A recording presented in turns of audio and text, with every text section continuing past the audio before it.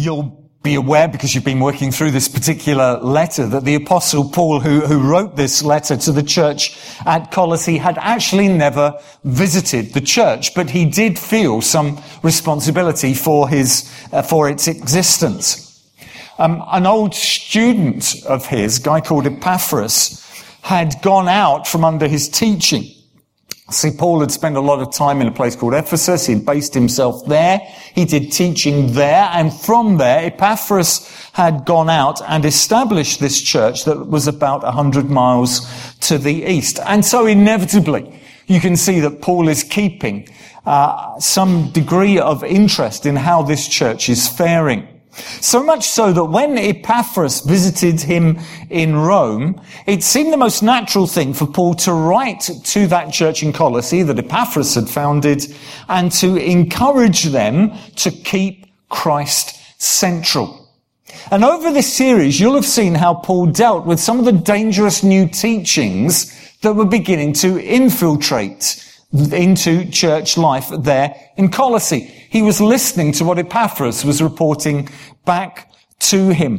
For there were those who were suggesting that they needed Jesus plus a works-based ritual, whilst others suggested they needed Jesus plus the mystical experiences that were going around the Roman world at the time.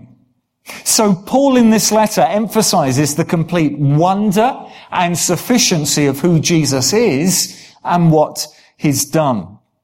And for us this morning, the question as we come to towards the close of our series in this letter is, how does Paul now draw things together? What are the words that he wants to leave ringing in their ears? What are his final instructions? Well, we're going to divide up this passage under three headings, and please forgive me if alliteration drives you crazy. I'm afraid it is alliterative, but if God had never intended us to alliterate, he would never have given us the letter P. So, look, it is going to be alliteration. Forgive me for that, but maybe it means you will just remember it a fraction longer. So my first point is this: Paul longs for worship that confirms the gospel. Paul longs for worship that confirms the gospel, because there in verse 2 he says, devote yourselves to prayer, being watchful and thankful. Now, you go, hang on, Andy, hang on. That's talking about prayer. Andy, look, it says prayer, not worship. How could you have such a heading? Look, when we see how Paul describes this type of prayer, we realize that he's not talking about a particular action, but a regular attitude. He tells them that they are to devote themselves to prayer. And in the Greek, this has the sense of something that is passionate and continuous and devoted, something that you strive towards with all your energy. It's a very strong word in the Greek language. So Paul's not talking here about those occasional times of prayer that you might set aside each day for deliberate and focused and concentrated prayer. Important and good though they are.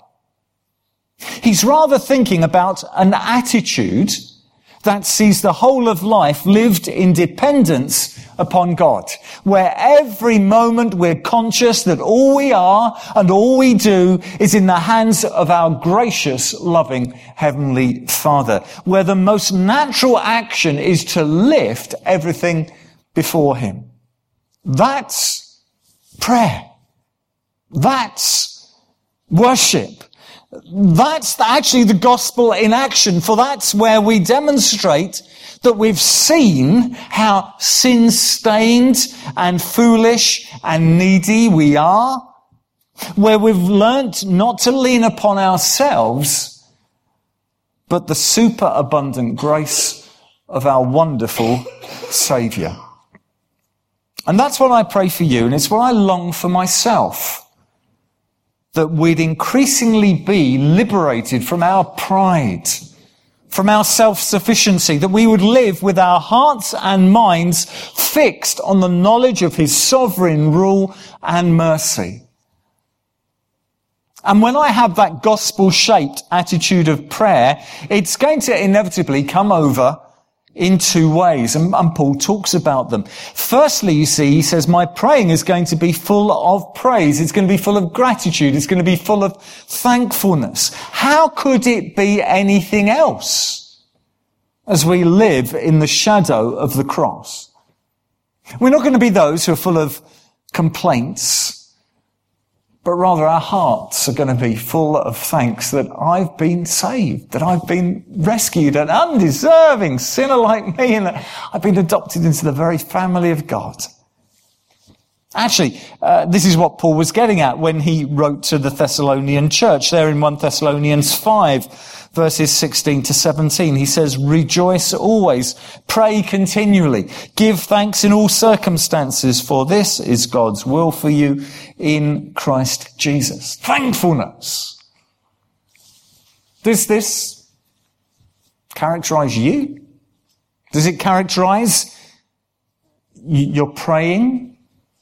Or maybe the first thing you do when you come to prayer is you come with your shopping list and you say, dear God, I want this, I want that, because it's all about me. So God, I've got this need and a bit of a headache. God, come and just help me, and I could do with a bit more money. God, give it to me. No. I'm not going to be that sort of person. When I understand what Jesus Christ has done for me in his grace and mercy, I'm going to be a person of praise and thankfulness. But secondly, it's not just thankfulness that will characterize this attitude of prayer, but also watchfulness.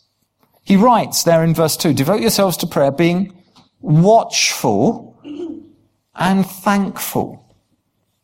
And to be watchful is also a gospel mark, for it reveals we understand something of the spiritual battle that is raging. So as I journey through life, I'm going to be sensitive to where Satan is attacking and to where God is working. I'm going to be prayerfully responsive in that situation. Let me just give you an illustration. It helps me. I love some of the old World War II films. I don't know why, but I do. I like watching them. And in some of the scenes, particularly when you're dealing with the RAF and the Battle of Britain and stuff like that, you have scenes where there's a sort of the central command, and you've got the WAF who have a map of Britain, and radar in its early stages would pick out that you've got some of the Luftwaffe coming over, and so they would then, the phone would ring and they'd say, okay, we've got to respond to this. And you saw the WAF sort of pushing a particular squadron towards where the attack was coming. It was a situation of where they were responding to the attacks when they understood them. And could I say that is what, in one sense, Paul is getting at here. That's why corporate prayer is so vital. That's why I long that all of us would treasure the privilege we have of meeting together with our brothers and sisters. Not only to cry out to God together, but also to listen and sense where he is prompting us to pray. There is something very special when God's people gather for prayer, where they seek to understand what God is saying, where we should be praying, what is happening. We don't come with the same prayer list that we had 30 years ago. We come with our open Bibles, we come with our open hearts and say, God, please, by your Spirit, would you show us how we should be praying? Lord, what are you doing? What are you doing in our city and in our country and in the UK? Lord, what are you doing? We want to be responsive to that. We want to pray there. We want to be thankful. We want to be watchful. So Paul longs for worship that confirms the gospel. But secondly, Paul longs for words that clarify the gospel, for words that clarify the gospel. As Paul continues talking about prayer, he focuses down upon gospel communication, highlighting not only the ministry of evangelists like himself, but also the witness of the believers that he was writing to. And his passion was that the gospel message should be clearly articulated and proclaimed. Now, you may have heard someone try to quote St. Francis of Assisi. Preach the gospel and if necessary, use words. It may sound clever, but it's wrong. And actually, there's no record that Francis of Assisi ever said that. It's quite spurious. For words are vital, and it's essential that every believer is ready and able to share the life-saving message of Jesus. It's what Paul was conscious of as he worked as a pioneer evangelist. There in verse 4, he says, "Pray that I may proclaim it clearly, as I should." And it's what Paul wanted for those believers at Colossae. There in verse 6, he says this, "Let your conversation be always full of grace, seasoned with salt, so that you may know how to answer everyone." Yeah, we should be those who pray for evangelists and preachers, that they might be able to accurately and clearly and boldly and persuasively communicate the good news about Jesus. We should pray that they would speak those words in the right way.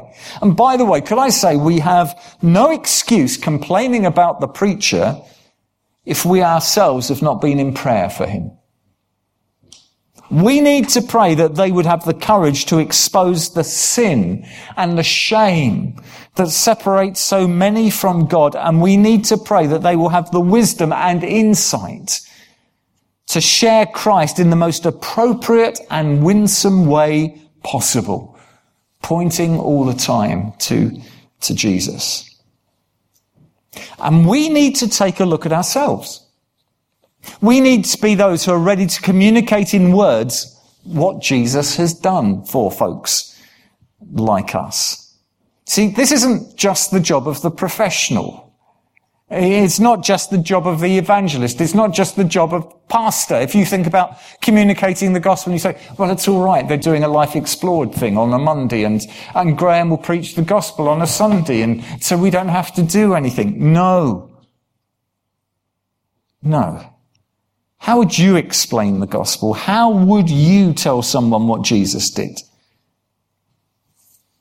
Or if someone, for example, asks you about suffering, if you do get into conversation with someone about the Christian faith, they might ask you about suffering. How do you explain suffering? How can a holy and a loving God allow suffering? Well, how do you deal with that? If that's going to be the major objection and you want to share Christ, you're going to have to have thought it through. Have you? Or the accusation we increasingly get, Christianity is homophobic. How would you answer? And would you be able to do it in such a way that avoided cliches and Christian catchphrases? You see, there's no point having a conversation with someone who says, I know the answer to your problem. You need to be washed in the blood of the Lamb. And in one sense, you and I, if we know that sort of language, we go, that's brilliant, that's great, I love what the Bible speaks about, I understand it, but they don't. And to say to someone, be washed in the blood of the Lamb, they go, you are weirdos. You are nutters. That is not the language that we are to use to communicate effectively with people who know nothing of the Bible story. No, the right words are essential to communicate the right message. But Paul doesn't leave it there. So I'm trying to say that his prayer is that we should be those who have words that clarify the gospel. But thirdly, finally, I noticed that Paul longs for works that complement the gospel. Works that complement the gospel. See, today, the most potent evangelistic tool the church possesses is the transformed lives of Christians. The reality is actually that people don't stop to consider the truth claims for the Christian faith. You may have the most brilliant apologetic answer, but often folks will never even ask you. They'll rarely, if ever, examine the facts or consider the arguments. But what does make an impact is a deliciously different life. a life of consistency and purity and of integrity and of joy and of peace. That will attract. That will draw the questions. That will provoke the attention. And that's why Paul instructs them there at Colossae in chapter 4, verse 5. He says, be wise in the way you act towards outsiders. Make the most of every opportunity. You see, gospel words are essential, but they must be accompanied by gospel works. Now, I grew up in an age when evangelism was all about getting someone to attend church or a gospel crusade. The cry was get them in. And so we'd be going around the doors and we'd be taking leaflets and stuff and we'd be going, come in to the building, come in and hear the gospel. Whereas actually the cry of the church today should be get them out. Get them out. Actually, you see, we don't do our main gospel work in this building. We do it in the relationships that we've established in our community. Very rarely will anyone just wander in off the street and hear the gospel and be saved. Now, you may have just wandered in off the street. I don't know. I'm a visitor here. You're a visitor here. If you have, well, that's great. But can I say, it would be really unusual. Folks don't do that. However lovely a building you have, however great a location, it just doesn't happen. You see, it's only as people see the difference that Jesus makes to your life that they will start asking the questions that will lead to gospel conversations. And maybe they might attend a Life Explored or a Christianity Explored course as a result of the relationship that you have built up because you have been living a life which is under the lordship of Christ and which is so radically different that people go, tell me why you tick. But it's not only what we do individually. Could I say it is also what we do corporately as a church? You see, church is believers.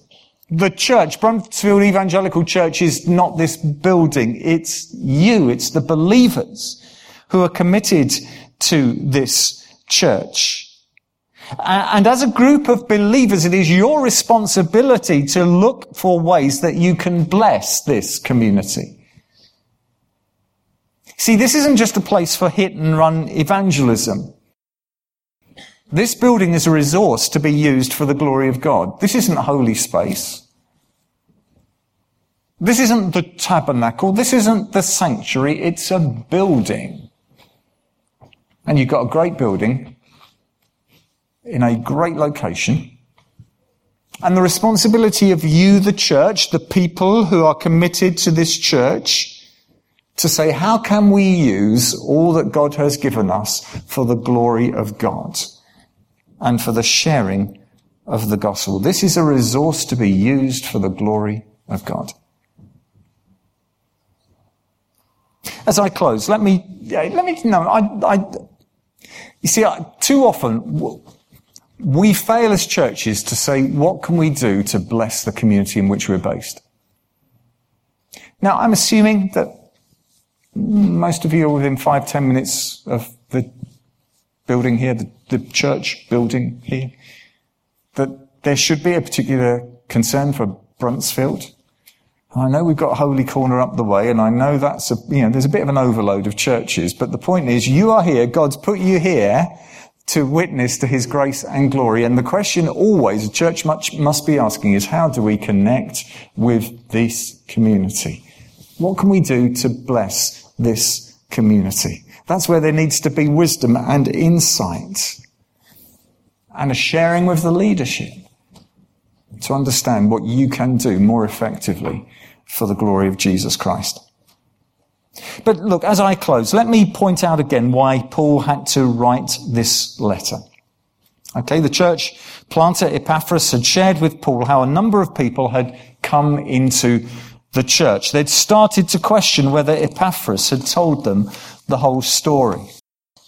One group came from the Jewish tradition of rules and regulations, And they were telling the new believers that faith in Jesus wasn't sufficient in and of itself. No, they needed to strictly follow their Jewish rule book. And that happens today. Maybe some of you here have had experience of such churches, which is more about the rules than Jesus. Whereas you've got to do things in a particular way and dress in a particular way and act in a particular way. The other group had been influenced by the mystery religions that were particularly popular at that time within the Roman community, particularly the Roman army. And they were teaching that you needed particular experiences to supplement what you had in Christ. And maybe some of you have come across similar churches today, where what matters most is having experiences and feelings, and where the Bible comes a distant second.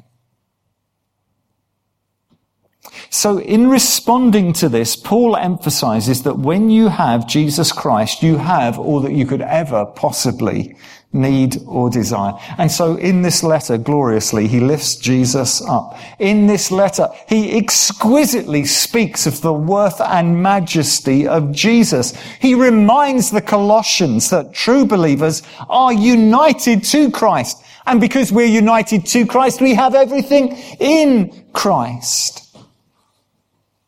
And there's nothing better or higher that I could leave you with as a church family than these glorious words that Paul penned in response to all the challenges that the world was throwing at that church.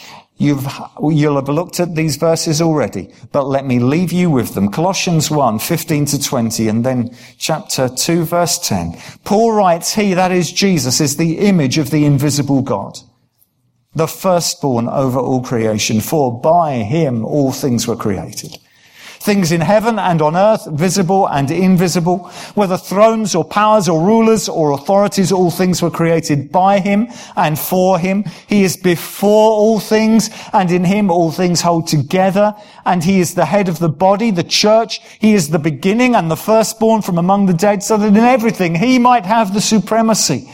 For God was pleased to have all his fullness dwell in him, and through him to reconcile to himself all things, whether things on earth or things in heaven, by making peace through his blood shed on the cross.